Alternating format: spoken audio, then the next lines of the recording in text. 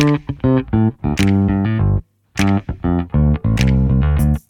to the Sharon Cliff podcast. I help experienced female business owners who have reached a revenue and passion plateau create renewed desire and time freedom for strengthening their relationships with themselves and others without sacrificing revenue growth and losing their individuality.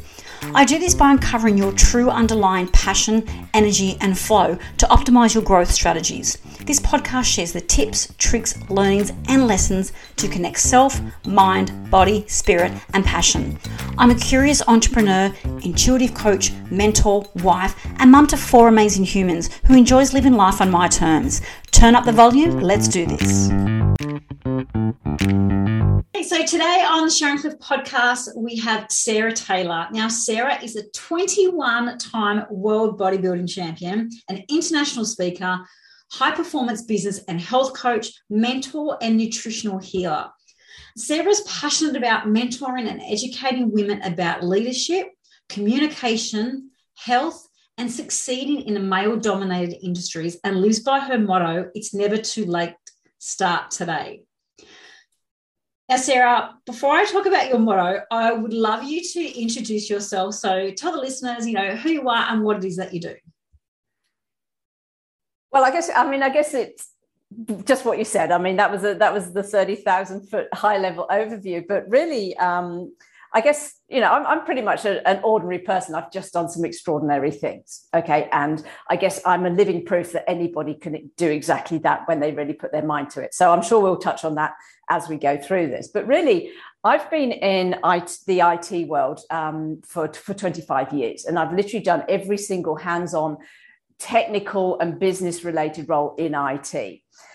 So I guess through that, I've sort of risen up the ranks, and I've done all these different roles in different companies in all sizes, shapes. I'm from England, I'm in Australia now. So, I really have been around and seen an awful lot of everything. And I guess my rise to the real top of the corporate world has coincided completely with when I got into the bodybuilding world. And that is a kind of a story in its own right. When I was 40, I became newly single. I was out of a 10-year relationship, and I was really completely lost and directionless. Okay. 40's a bit of a crunch time, and I just found myself completely lost and directionless. And I guess out of a 10-year relationship, I really didn't know who I was. I really didn't have a sense of self-identity. And one of the goals that I'd actually already set myself previously to do by the time I was 40 was to climb the highest mountain in South America, because I love high altitude trekking. But I went along to a gym and had an assessment, and although I played I've always been active and sporty my whole life, and I'd been playing tennis 4 times a week. I cycled everywhere. This gym assessment came back that I was actually obese. Oh. And that was so mortifying. In my head, I was the fit chick. And then all of a suddenly I'm like, I'm 40, I'm single, and now I'm obese. And it really just crushed what, shred of self-confidence I had left. It's like, well, I'm never going to find love again. Who's going to love me? Who am I? And it's like, well, what the hell? Life wasn't supposed to be like this.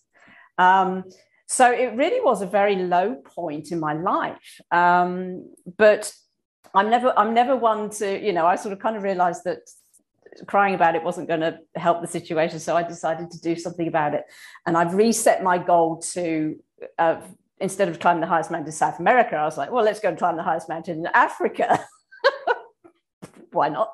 And I gave myself 9 months to get fit. So I set out on an absolute tear, and I was brutal on myself. I have to, looking back on it, I was brutal on myself. And, when I got into the bodybuilding, it was easy compared to the pain I put myself through to climb Mount Kilimanjaro.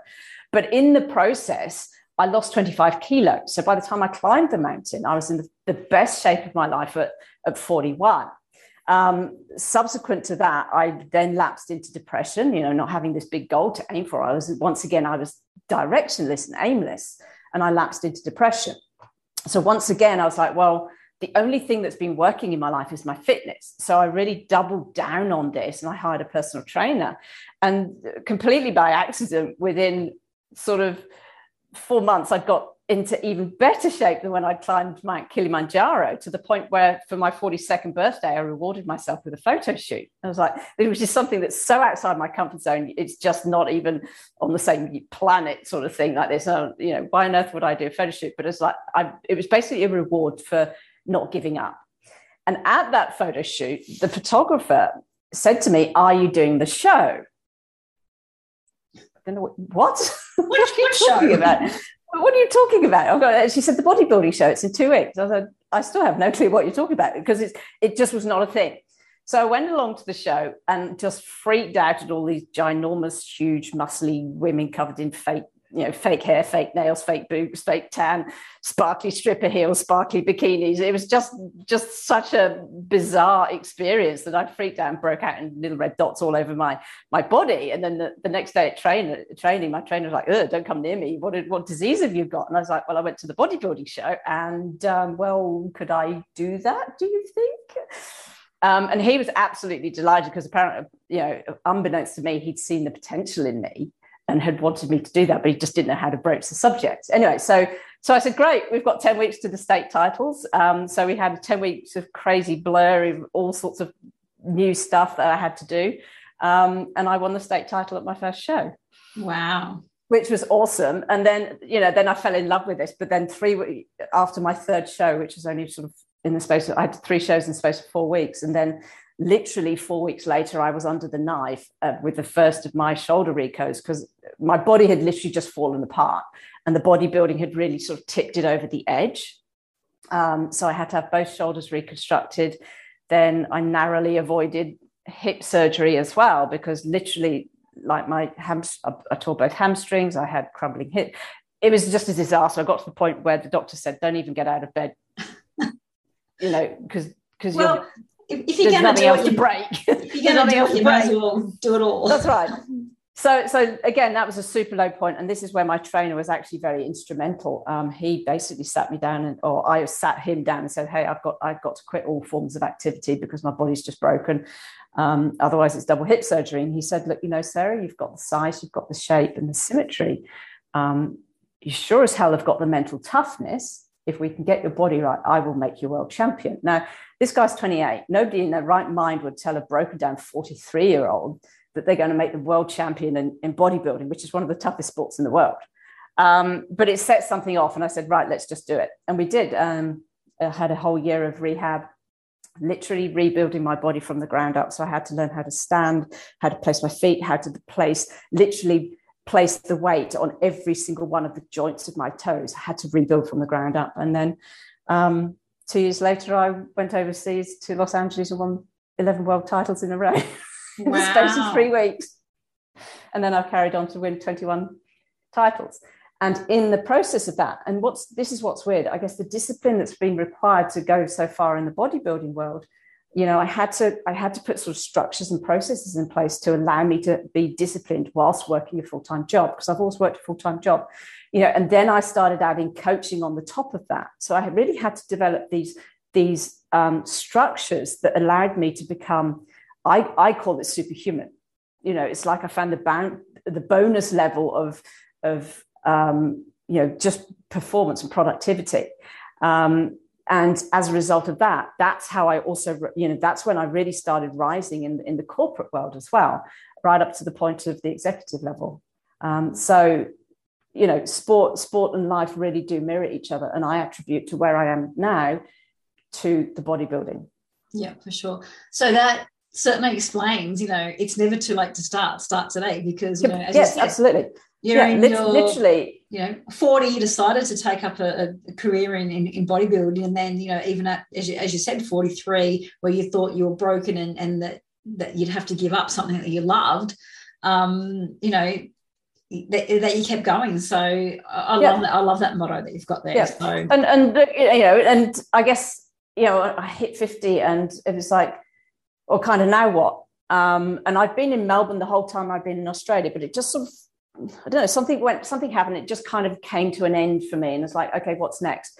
So during Melbourne's lockdown in COVID, so what would that have been? 2020, the long lockdown. Yeah. I moved up to Queensland. So I literally got rid of everything again, upended my whole life at sort of 50 and moved to Queensland. So I'm now in Queensland.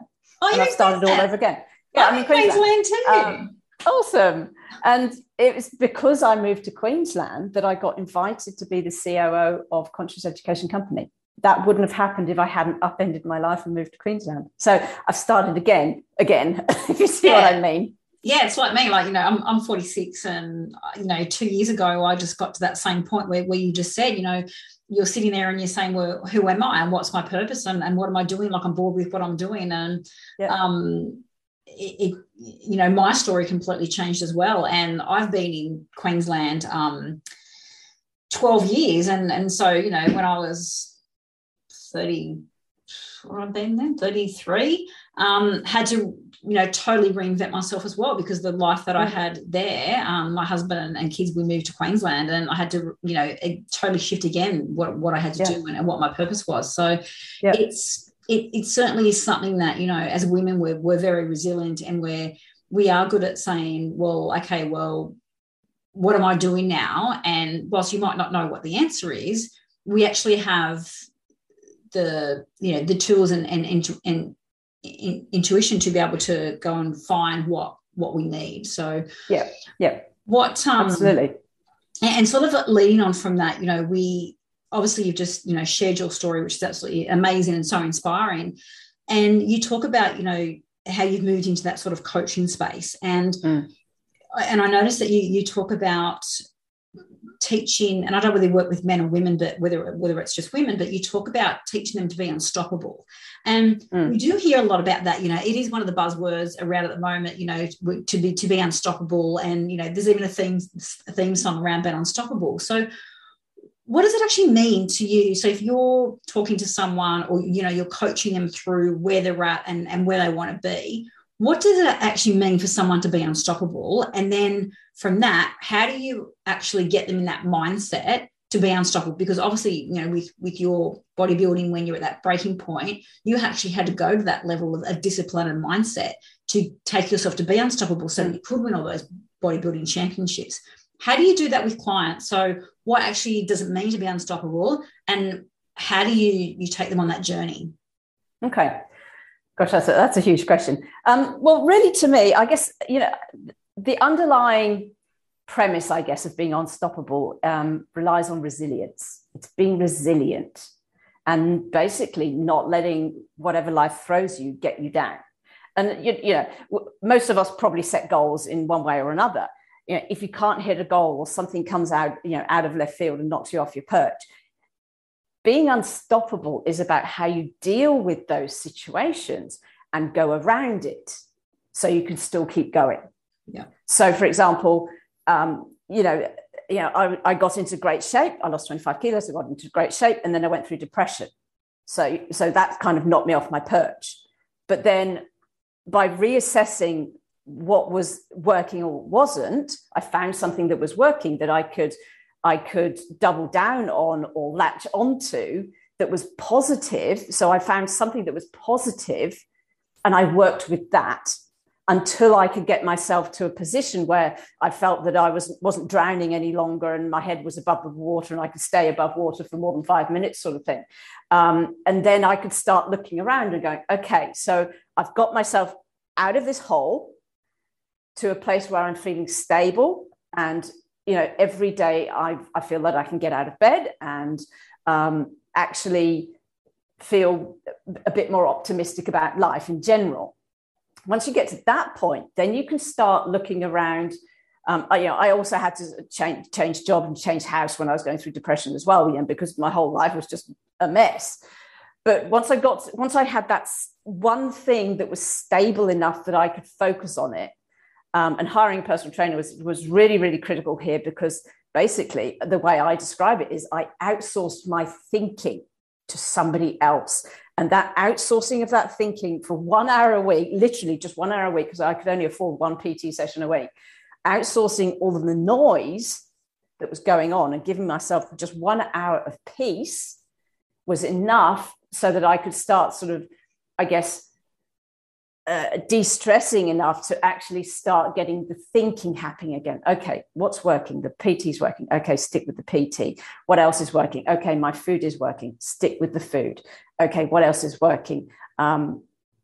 Let's now go and see if I can find a new house to live in, which is going to be better for me. So that then you, once you've got this sort of stable base and things are starting to go in the right direction, then it becomes this sort of snowball. You can start looking at what next and next and next. So really, to me, Unstoppable is about being resilient and how you deal with the curveballs and how you go around them, or work with other things in your life that you can use as a crutch, or some sort of motivation to keep you moving in a direction, rather than just getting stuck in this hole and just focusing completely on the hole. Because that's the thing. When you're in a hole, or basically in life in general, whatever you focus on is what you get more of. Okay, so if you're in a hole and you're stuck and things are not going right, if you focus solely on that, that's all you're going to see, and that's all you're going to get. So the key to me about being unstoppable is to start looking around that hole. What else is there? And if there's anything that's even the vaguest bit positive, focus on that. Because once you've got one thing that's a little bit more positive, you can look for something else that's positive and something else, and then you'll start moving yourself in a much more positive space. And look, you can do really simple things yourself. It's like, okay, I might be in a hole, things might be being a complete disaster, but there are things that you can do. It's like, okay, I live in Australia, for example. Australia's the lucky country. I might not be in my ideal house or even a great house, but I have a roof over my head. There's billions of people in the world who don't even have a roof over their head.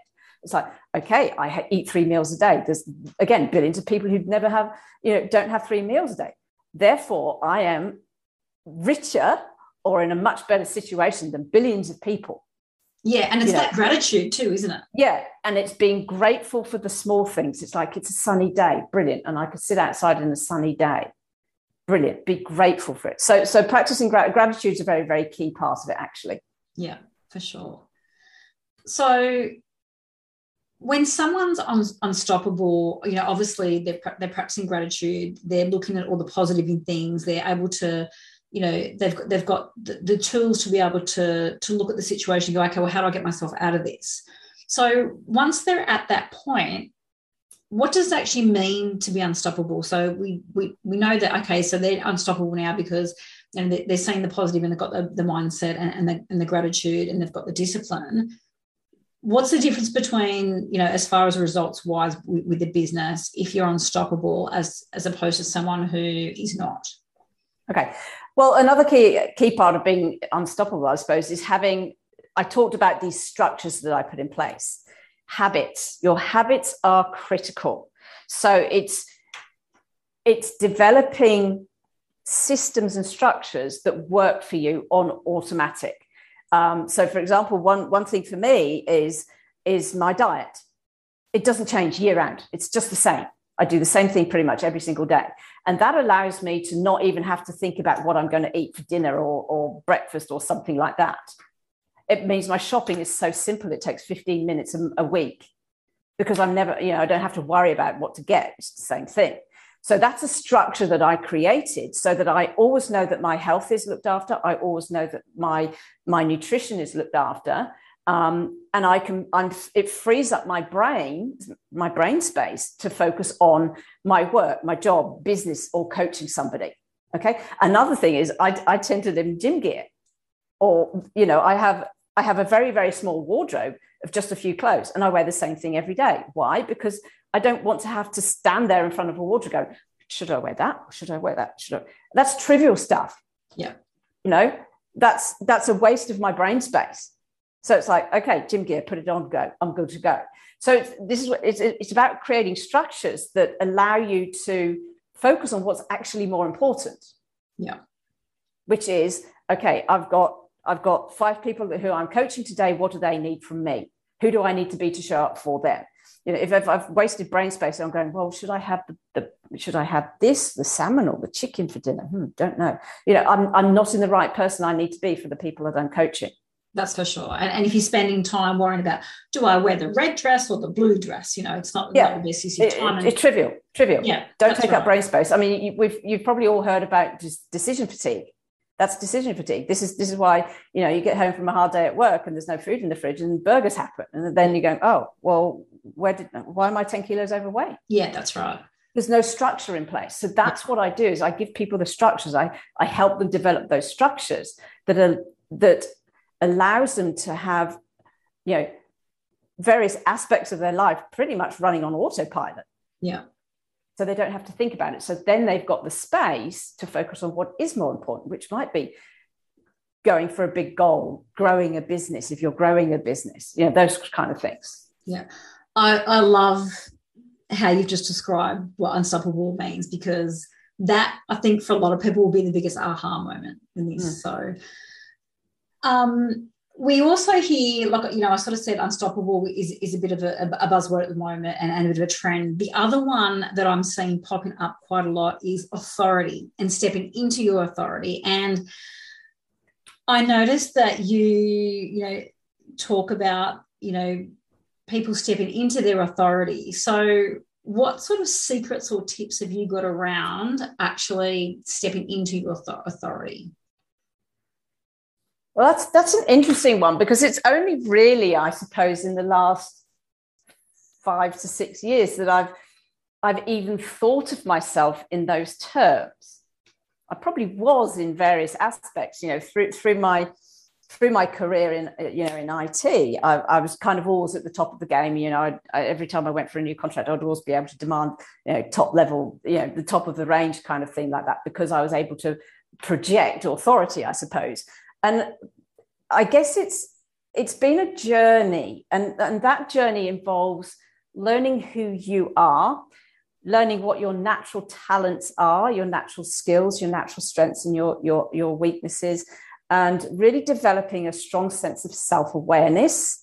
I've done a fair bit of personal development, and again, from that has come, a great deal of self-awareness. So when I've stepped more into sort of leadership roles, I'm very much aware of who I am and who I need to show up for the people that I'm with.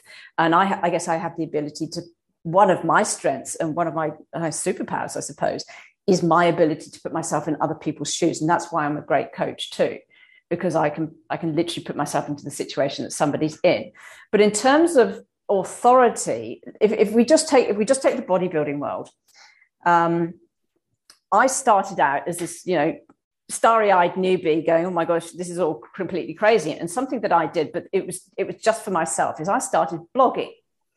And at one point I actually had 7 blogs running. But, I started blogging, and I was blogging my experience of competing. And I literally blogged. I was so approachable and real and authentic. I literally wrote exactly what was going through my head. If I had a meltdown, I wrote the meltdown. And then all of a sudden I'd get these comments popping up going, oh my God, Sarah, I'm so glad you wrote that. I thought I was going mad. I thought I was the only one. And I was like, oh, okay, that's nice. But even when I did my first show, I had people backstage going, oh, you're Sarah Taylor. I've been following your blogs. And I'm like, wow. And I'd only been doing this 10 weeks at the time. My whole first show took 10 weeks. So for somebody to do that, and I was like, oh, okay. And right from the word go, I guess I'd started establishing a level of authority. People recognized me and they resonated with what I was talking about. And then when I had my year out for a whole year out with rehab, I literally learnt. Actually, a friend of mine gave me a very good piece of advice. They said, if you're in a sport and you can't do your sport, but you want to remain connected to your sport, become a student of your sport. And that's what I did. I literally went to every show, took photographs, helped people out backstage, volunteered with the events, got to the point where I had people asking me to be their photographer specifically at their show. And just being around and soaking it up and learning about it, then blogging about it, is probably what established my level of authority. Because people, because I was writing things in such a relatable way. So I think people who are authority figures, they have to be authentic. They need to be relatable as well. And then I guess in the corporate world, again, I've always just been me. I've never actually, I want to do a TED talk. This is what I want to do, a TED talk on this. Is how to be a leader without being a bitch, a Barbie, or a ball breaker, because I've never been any of those. That would be amazing. That's I would love to do that, because I've always been me. Yes, I've always been, I've worked into leadership positions, and I've done it by being authentic. And I think by being authentic and real, that's where you create authority. Yeah, for sure. And, and just that, believing in yourself and sharing your story, which you said, you were just sharing your story through blogs, and you created that authority that you didn't intentionally set out to. You just wanted to share your story. So, and I think that's the thing. Sometimes we think, oh, what's authority? And we put so much pressure on, we stepping into our authority. But, as you just shared, you were just being yourself, you were telling your story, and people related to that, and they loved your authenticity, and they were able to feel that connected to you because they realized that they weren't alone in what they were experiencing or what they were going through, that other people were too. And I think because, as you said, you just told your story from your point of view and actually what was happening to you. And I think sometimes when we think about authority, we don't think about it like that. So it's a great way that you just explained that about, how you built your authority in the bodybuilding industry because a lot of the times we sort of, look at the corporate side of it, where it's because of what your title is, or how many people you have reporting to you, or what uni degree, etc. you've got. But for you to put it into sort of real life terms is really, I think people will really connect and relate to that. So thank you for your version on authority. Another point I wanted to touch on when I was researching you as a speaker was you talk about transforming a business from the inside. And for me, as an intuitive coach, I like to work with the individual and go deep within the individual and transform them from the inside out, and then work with the business. And that's why I loved when I saw that you said you like to transform the business from the inside as well. So can you just sort of explain what you mean by that? Because I don't see that around, and it really intrigued me when I saw that, transforming the business from the inside, because I've not really seen that crop up before. So can you delve into what that means? Yeah, look, as I've sort of said before, I've worked in all sorts of many companies, from sort of 2 people all the way up to sort of global corporations and stuff. And what's very clear is that the state of a company is usually a direct reflection of the state of the leadership. And leaders, leaders really define a company. And if your leaders are not particularly self-aware, or they're sort of ego-driven, or they don't have a great deal of understanding of themselves, then that will translate to their teams and propagate throughout the company. So what when I went into CXI, it became very, very, the company was a mess, let's be honest. I actually draw the org chart, and I literally just did a scribble like that, because there was so many different people telling so many other different people what to do and when to do it, and nobody knew what was going on. And then once I took over, the structure changed completely. There was basically the CEO, me, and then structure. So I changed the org chart to Scribble, which was the CEO, because the CEO was very, I guess, unself-aware and very chaotic. Okay. Then you had me as the COO, who's super disciplined and structured, and then everything subsequently beneath me became super disciplined and structured too. And that's how I was able to get a 450% performance improvement. So that particular company, which was a startup, became a direct reflection absolutely direct reflection of the leadership. So the bits that were working was the bit that I was in charge of, because I brought that discipline and structure and the self-awareness. I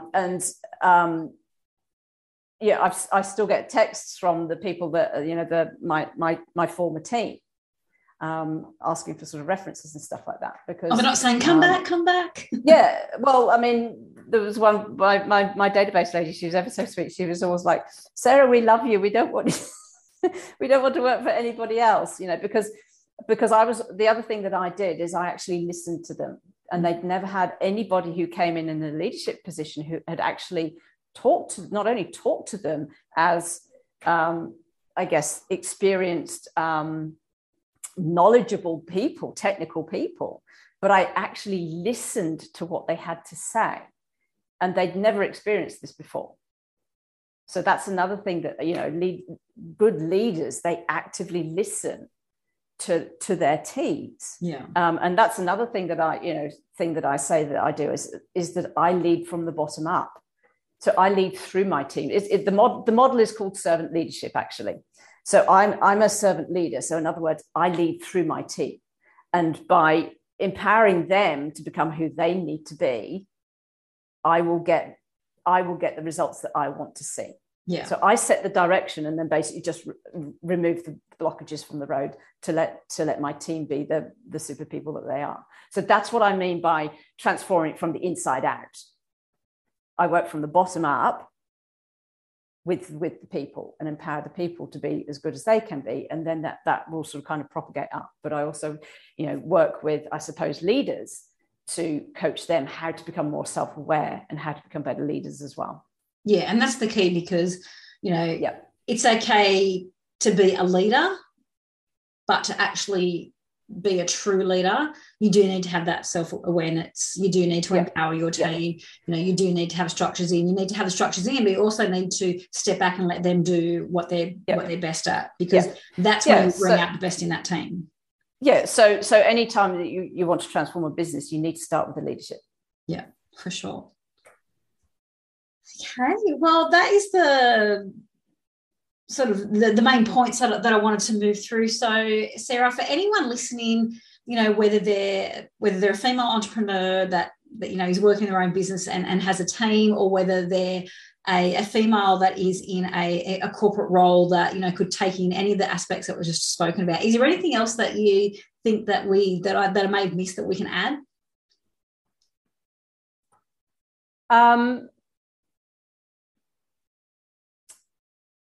Not really, I don't think, actually. I mean, there's probably a million things, but I guess the key thing that has always served me throughout my career, I've always been, because I've been in IT, always been in male-dominated industry. I'm either the only female or one of very, very few females in a team. And the way I've got to where I've got to is because, like I say, I've touched on it, is by being authentic, being myself, but not becoming a stereotype. I've never been a female who's sort of sat in the kitchen and gossiped and stuff like that. I get in, I do my work, and I'm just effective. So it's about being effective. And being effective doesn't necessarily mean that you have to work sort of 12-hour days all the time. It's about becoming very efficient with your time. So, usually in a job, most of my corporate jobs for 20 odd years, I've sort of turned up at 9:30 and left on the dot at 5. But there's never been a single complaint, because I've always got my work done, because I'm effective with my time. So I cut out the distractions. I don't do sort of social media. I don't sit on my phone. I don't stand at the water cooler gossiping and stuff. If I'm in a break room talking to people, I'll talk to them when I'm on my lunch. That's fine. But otherwise, I keep myself focused. So those are really, I think, the things that have helped me. Yeah. They're a good trait. And that's all that can be learned. Yeah. And just to finish off, what is the best piece of advice that you've ever been given? Well, I'm actually going to go back. In the bodybuilding world, I had two very good pieces of advice. The first piece of advice was well, I've already told you one of them, which was my friend who told me that to become a student of my sport. And I guess you could apply that to your job as well, or your business. Become a student. If you want to know something really well, or if you want to grow something stuff, you've got to really know it. And businesses are very organic. You know, they have a heartbeat. They have a, they have a sort of life cycle and stuff. So learn the heartbeat of your company. The other very good piece of advice was, if you've got a coach, in fact, get a coach, right there, get a coach, but choose one voice that you're going to listen to and only listen to that voice. So particularly when I'm on competition preparation, when in my novice year, all of a sudden people would come out of the woodwork and tell me exactly what I needed to do with my diet, my exercise and stuff like that. And it became very, very confusing. So the coach that I did have said, you pick one coach and you listen to that one person. Okay. And I highly recommend that everybody gets a coach or a mentor. So if you're growing a business, find a mentor who's ahead of where you need to be, because they will be able to tell you what you need to do next. Particularly if you're struggling or you're not quite sure what to do next, get a coach, get a mentor. Absolutely, totally agree with you there. And you know, I'm a business coach. I have a business coach. So, you know, and again, right. It's just picking someone that is, you know, that's walked the path that you want to walk, or that is, you know, slightly ahead of you, or it can complement areas where that could be, you know, your weakness, or where it's not a strong point for you, so they can help you grow and develop as well. So yeah. All right. Well, thank you so much for your time on the Sharon Cliff podcast today. I will drop the links to your website, etc. So that if people want to connect with you and find out more about what you do, they can do that. So thank you so much for being on today. You're welcome. Thank you very much for your time. Really appreciate it. That was fun.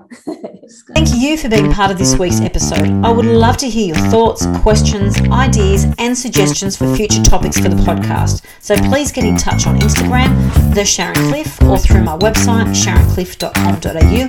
And if you're enjoying the podcast, please go and rate it, leave a review, and subscribe so more people can find out about it. Until next time, that's all from me.